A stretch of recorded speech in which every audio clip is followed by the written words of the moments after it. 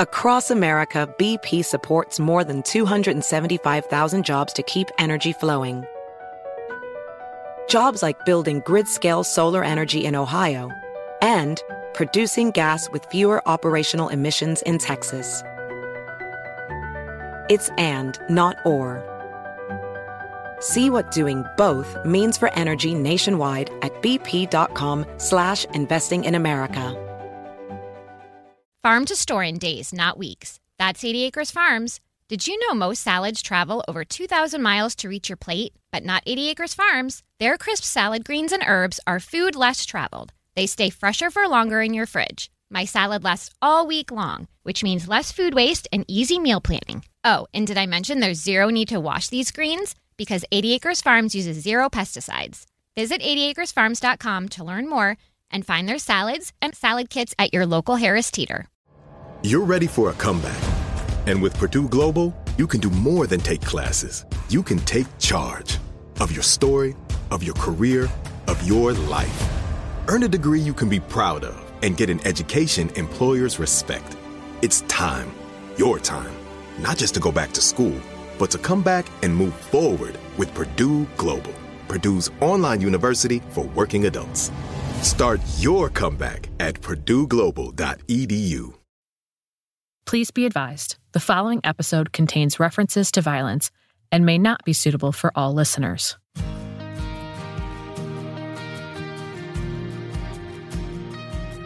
This is Vets You Should Know, a podcast from iHeartRadio, celebrating the many who have selflessly put their lives on the line to serve their country in the armed forces. Every Veterans Day, we as a country honor and commemorate the people who fight for our freedom and defend our country. And in this 4-part series, you'll hear from these individuals as they share their unique experiences in the military and the lessons they learned that carried them into their new roles in civilian life. In this episode, I speak with retired U.S. Navy Chief Sonar Technician Jenny Brett. Jenny served in the Navy for 20 years, but 14 months into her service, Jenny was sexually assaulted. Rather than let this deter her, she used these events to fuel her. She vowed to become an ally for those who would find themselves in similar situations. She wanted other women and LGBTQ members of the Navy to know that they had someone on their side. Today, Jenny works tirelessly to research and identify safe spaces for women and LGBTQ veterans. Hey, Jenny. Hi. Well, I'm super happy to have you here. And let's start from the beginning. I want to go back to where you grew up. What was it like at home? I grew up in northeastern United States. I grew up in a little town called North Attleboro, Massachusetts. It was, by all accounts, idyllic. I am from a middle-class, very white family in a middle-class, very white town. Everybody had a quarter-acre lawn, and everybody's lawn was always done really well, and everybody had nice cars in the garage, and it was a very upper-middle-class upbringing. My parents were married until I was out of the house, and I went to a great high school. And I went to college. I was actually 17 when I graduated high school, and I went to college very briefly. And I knew leaving high school that college was not going to be for me. I just wasn't ready for college yet. And so I waited long enough till I turned 18, and then immediately enlisted in the military. When I was a kid, I knew there was something else besides just my little hometown in Massachusetts, and I wanted to get at it, but I didn't know how to do it except to join the military. It was kind of like my version of joining the circus. At that point, in the late 90s, they were heavily recruiting women, and I knew that. I knew that's why one of the reasons why I wanted to enlist was tailhook was still very much sort of a big deal. I don't know if you know what tailhook is, or if anyone knows what tailhook is anymore, because it happened such a long time ago. But in the late 90s, mid-90s, there was a military convention called the Tailhook Association, and they got together, and there was some really inappropriate gender-based violence and some sexual harassment, and there were sex workers hired to work for this organization, and just a whole lot of really inappropriate behavior. It made the news. A woman blew the whistle on it. Her name's Paula Coughlin. She's amazing. She still speaks about military sexual violence. And the Navy's answer at the time, and all the Joint Chiefs of Staff decided we should put more women in the military. And so women were going to be allowed to be in ratings where they weren't allowed to be in before. So there were more opportunities opening up for women. Talk about your first year in the military and how different that was for you. Wow. So, like I said, I'm from a very white middle-class town in Massachusetts, and boot camp was a huge eye-opener for me. I mean, I was 18 and had never been hungry in my life, and I had always had medical care. The idea that someone had signed away the rights to their child, to their parents, in order to do this, to get medical care because they weren't able to feed their kids, was shocking to me. Like, to me, it was almost kind of a diversion or like an escape. But to some people, it was a life-changing, it was a necessary decision in order to survive. It sounds like your experience in the Navy gave you a different perspective of the world and some of the different struggles that people face every day. It definitely opened my eyes to experiences like that.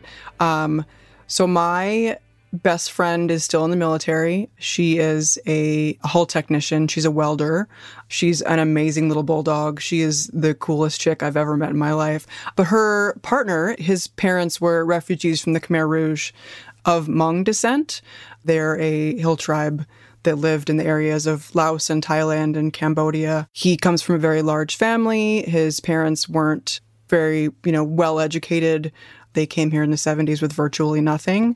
He became a citizen through the refugee process. But for him, it was definitely a way to pay back what the U.S. gave him. I mean, it gave his family safety where he didn't, and I'm like tearing up right now because it's a concept that I think a lot of us don't understand. My parents did not escape violence through the literal jungle carrying me to a refugee camp, but that was his experience. And so for him, it was a payback thing. And then my friend grew up in South Texas. She actually grew up just outside of San Antonio, where I am now. And her family was military. She was homeschooled for most of her schooling career, and her family was very, very religious, but her dad was in the Air Force and the Army both. And for her, there was two things. It was their calling. It was just what their family did. And two, it was they didn't have any money for college or, once you turn 18, that's what you do. You leave and you make your own way. And for her, making her own way through the military was, the best option. Whereas for me, I could have gone to college, but I would have had to do what my parents wanted me to do, and I had to go to the school that they wanted me to go to. And I was kind of rebelling just by saying, I'm not doing any of those things. I'm just going to go out on my own at 18, and I had to find a job and a place to live and food. And the Navy was like, hey, we have all of those things. Yeah, three very different experiences within, two of my friends and myself. Many of us have seen sonar technology depicted in films or TV, but Jenny is the real deal, and she has a skill set that few have. So Jenny, tell me about what a naval sonar technician does and what those responsibilities are. So we are underwater sub hunters. We're basically the ship's last defense against a submarine threat.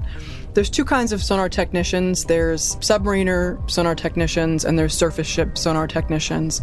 Submariners use sonar to navigate. It's how they survive. So for them, sonar is plays a much more important role. Sonar in the Cold War was incredibly important. Now we work in a multi-unit way. So we work in conjunction with aircraft and with helicopters, and we listen for subs, look for subs. If need be, we can neutralize a sub threat. The real plan is, if we find one and we think it's hostile, to run away and hope we manage to get away in time. If you're a surface ship, you don't want to go toe-to-toe with a submarine because they can get much closer to you than you can to them before you find out. I worked on a system that is underwater fire control. So underwater fire control is the torpedo system on board. So I was sitting at the console that actually fired torpedoes. And so they would send over a hostile contact and you'd line up the ship in the right direction with the submarine, and so that your torpedo could actually hit it. And finding a submarine is very, very slow. Neutralizing a sub-threat is very, very quick. I mean, no one has done that in the history of United States naval warfare in a very long time, and hopefully no one ever has to again. But in practice, that was a lot of fun. It's 2 hours of quietly sneaking around in the water looking for a submarine, and then 5 minutes of the most intense, everybody's calling things back and forth. You wear a headset with 2 different audio channels in it, so there's 5 people in each ear talking back and forth, and everyone's standing behind your chair, like the captain is standing right behind you and like literally breathing on your neck, and no one knows what your screen says. It's kind of like the Matrix. Everything looks kind of weird, but I understand what it says. And the guys in sonar are the same way. People go into sonar and look and they're like, what is that? It's just lines. But yeah, it was pretty intense. I really did enjoy it because it makes you feel really important, like when you're sort of the last hope. Sonar is very interesting. It's a lot of fun. It's very secret squirrel. The vast majority of it is classified information. So it's interesting to know sort of what the other parts of the world can do in terms of their submarine forces and their naval sonar systems. And it's really fun to work with other countries. We worked a lot with the Canadians. We worked with the Australians. We worked with the Japanese. We've worked with lots and lots of other allied countries doing submarine stuff. So we work with their aircraft, and we work with their helicopters and their teams in their helicopter and their aircraft. So yeah, it was really interesting.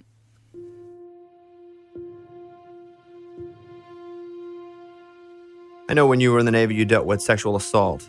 Do you feel like that's somewhat common, or with women in the military, at least having to hear or be exposed to it? I think it's incredibly common. I think it's so common that a lot of women don't recognize it. I think it's accepted. There's a lot of just language and small actions. Sometimes people call them microaggressions. I'm not really a fan of the term microaggression. I think it's just an aggression. But just the language and the way that the military operates in general tends to be not very welcoming to people who are not the norm. So yeah, I think it's very, very common. So I was sexually assaulted at 19. I was in my initial training school, and the guy who assaulted me was older. He was a Marine. He was married. And so I trusted him, and there were a lot of red flags. His language was inappropriate. But there were no women in my chain of command. They were all men, and I didn't have anyone to model appropriate behavior for me. I didn't have any women who could tell me that, hey, that's not okay and that's probably not safe. It was my first time out of my little hometown. So when I was sexually assaulted, he went through the NJP process. It was not to my satisfaction.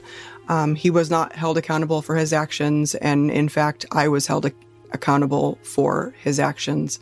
I realized that one of the reasons that it went so badly for me was that there was no one there to advise me. There was no one to commiserate with me, and there was no one to have warned me that it wasn't going to be okay. Oftentimes, women who report sexual assault in the military are given the option to end their service early. But rather than leave, Jenny set her sights on becoming an ally for others and a champion for fairness. After the fact, I was taught this is normal. This is what happens. And I'm sorry this happened to you, but expect it from now on. And I didn't really know what to do with that anger. And so I decided to channel it into my work. There were newer girls on base. And so there were, men talking about the newer girls. And I thought, you know what? I didn't have anybody there for me. So I'm going to be a support system for someone else behind me. And I told myself, if I can change one person's experience for the better, if I can stop what happened to me from happening to one person, then I can sleep. I made changes and I intercepted talk gone wrong, and just acted as a support system to as many people as I could. And so every time I felt like I had done something for someone that hadn't been done for me, I felt a little bit better about it. And then I got a little bit more serious about trying to deliberately make that effort. My second enlistment was so about 7 years. I really saw that as my job. I was like, you know what? I'm going to stay just to do this. I'm going to do my job. But in my head, my goal was to be the person that I needed when nobody was there for me. How would you mentor other women within the service who experienced what you did during the time that you enlisted? I would, first of all, let them know that they are not the only one experiencing it. I think for a lot of us within this culture, so often the longer you stay in, the fewer of you there are. So a lot of times I was the only woman in my job field. I was the only woman in a room a lot. One case, I was the only woman of my rank on my ship. And that's a very, very lonely place to be. So I would recommend that they seek each other out and find each other and support each other, even across ranks and across job fields and across departments and divisions, because the way that it's the easiest to fail is when you're doing it alone. And the more support you have, the better. And then it's not just women who support us, it's also men. And so I think more than mentoring the women, who I think are on the right track, honestly, I would start with men and I would let them know what women need from them in order to succeed. You retired from the Navy after 20 years. You went back to school in Texas. Right. That's a big move. Absolutely. Yeah, 100%. So I am a grad student at the University of Texas, San Antonio. And I am a cultural anthropologist who studies the lasting impact of being in a military environment on women and LGBTQ veterans, including transgender people and gender nonconforming and gender non-binary. I intend to do research on wellness and well-being and feelings of belonging, looking at post-military communities that veterans join up with. Many women veterans do not feel comfortable in sort of the traditional, what we call the Big Six. Veterans organizations like the Disabled American Veterans or like Vietnam Veterans of America, the American Legion, or Veterans of Foreign Wars, VFW. A lot of those places are not necessarily welcoming to women, to LGBTQ folks. And so a lot of women who have felt uncomfortable get out of the military.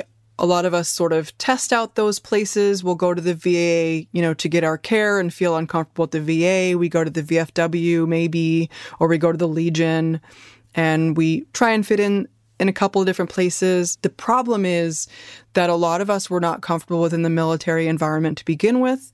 It is a very masculine environment. It's an intentionally masculine environment. And a lot of us felt the need to perform an excess of masculinity while we were in the military, and we got out and sort of readjusted and fell back into our lives. And so that environment is no longer comfortable for us. And so in order to go into those places, we kind of have to revert back to our military selves, which are not comfortable.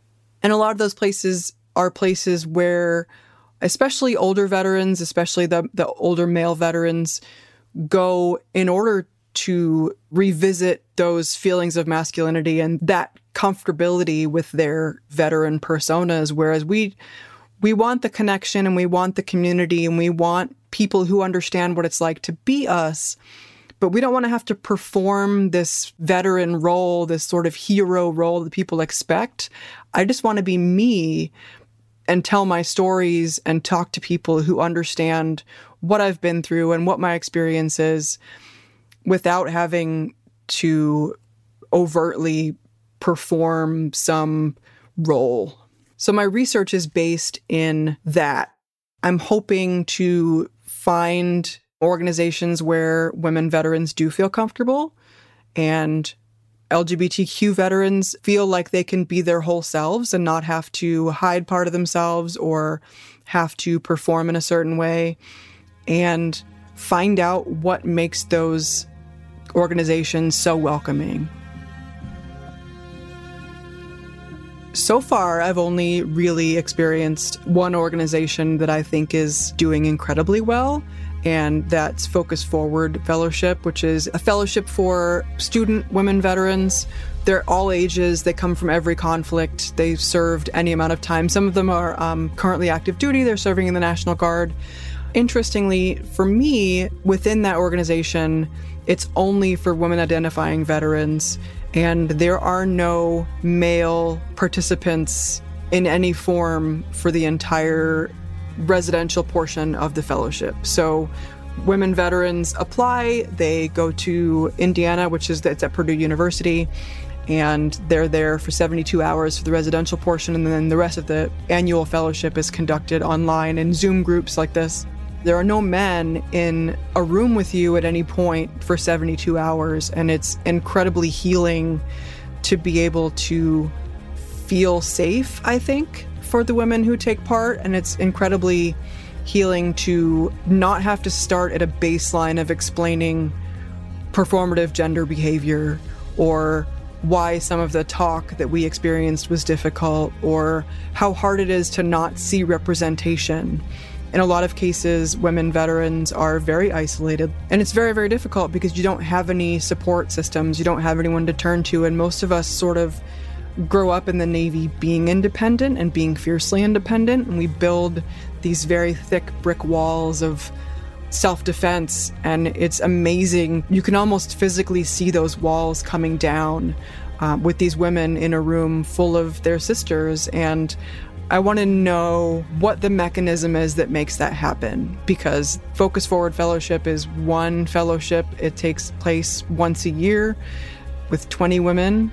But if I could figure out what the tiny piece is that makes that possible and tell everyone else so that we can all have that experience, women, men, people who are LGBTQ, gender nonconforming, able, disabled, everyone deserves to feel like those women feel for that 72 hours. I just need to figure out what it is. I need to distill that down to a dissertation. So what is your goal by studying this? Meaning, what action do you hope to do? I would really love to be a professor. I love academia. I think academia is an incredible way to reach people sort of before they feel like they've completed their whole selves. I feel like college is really a place where people see themselves as developing humans. They just want change and they want to take on a way to be better. And I think being a professor is a really incredible opportunity to reach people that want that change.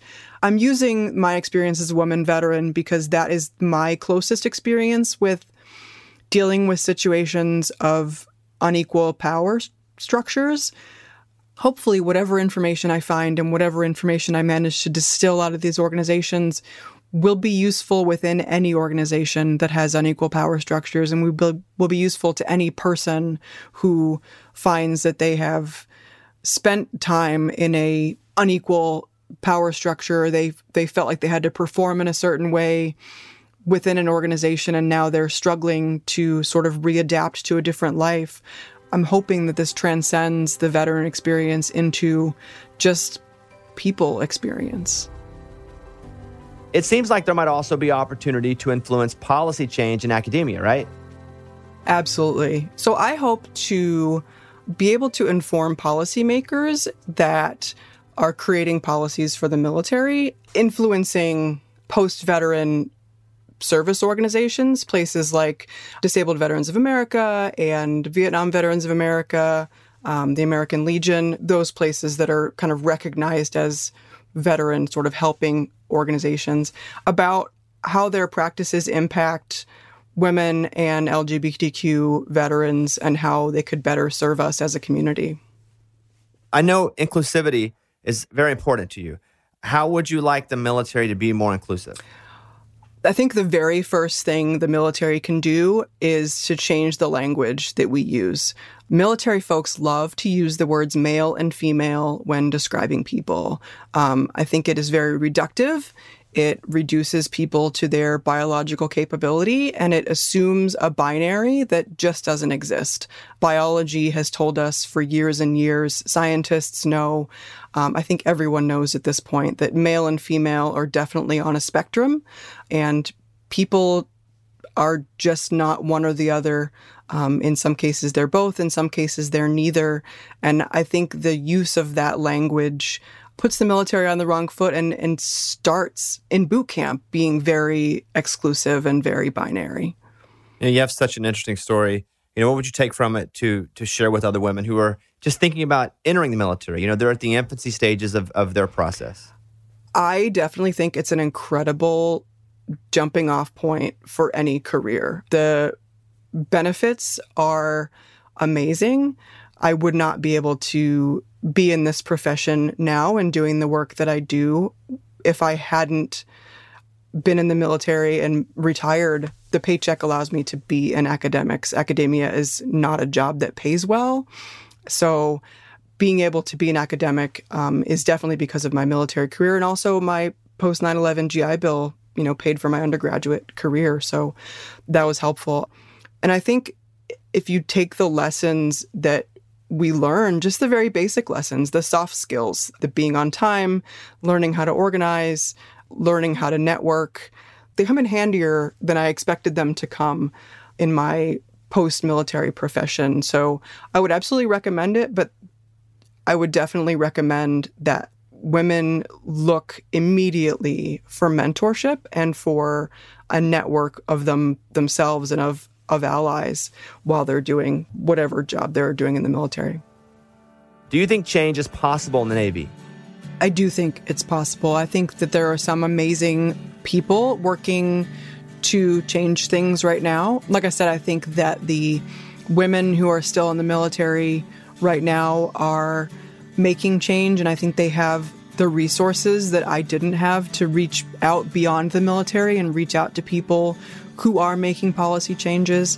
There are some amazing people working within policy, working for veterans organizations and working with congressmen and working with representatives to make change. The I Am Vanessa Guillen Act is being written and being pushed, and there are some amazing women working on that, both women involved with some of the organizations that I'm researching and women who are policymakers, women who are on boards within the House of Representatives and in the Senate.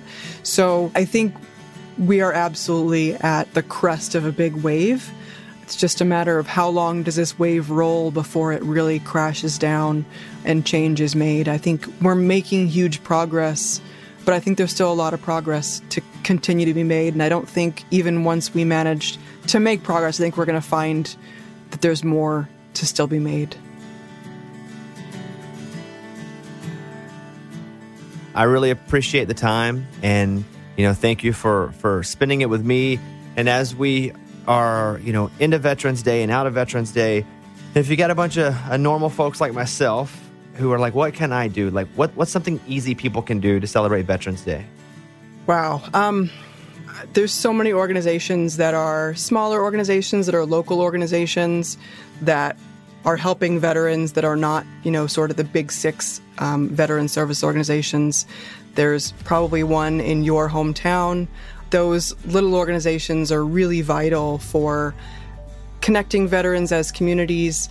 They do things like, providing service dogs, which I know you're familiar with. They do things like therapeutic programming.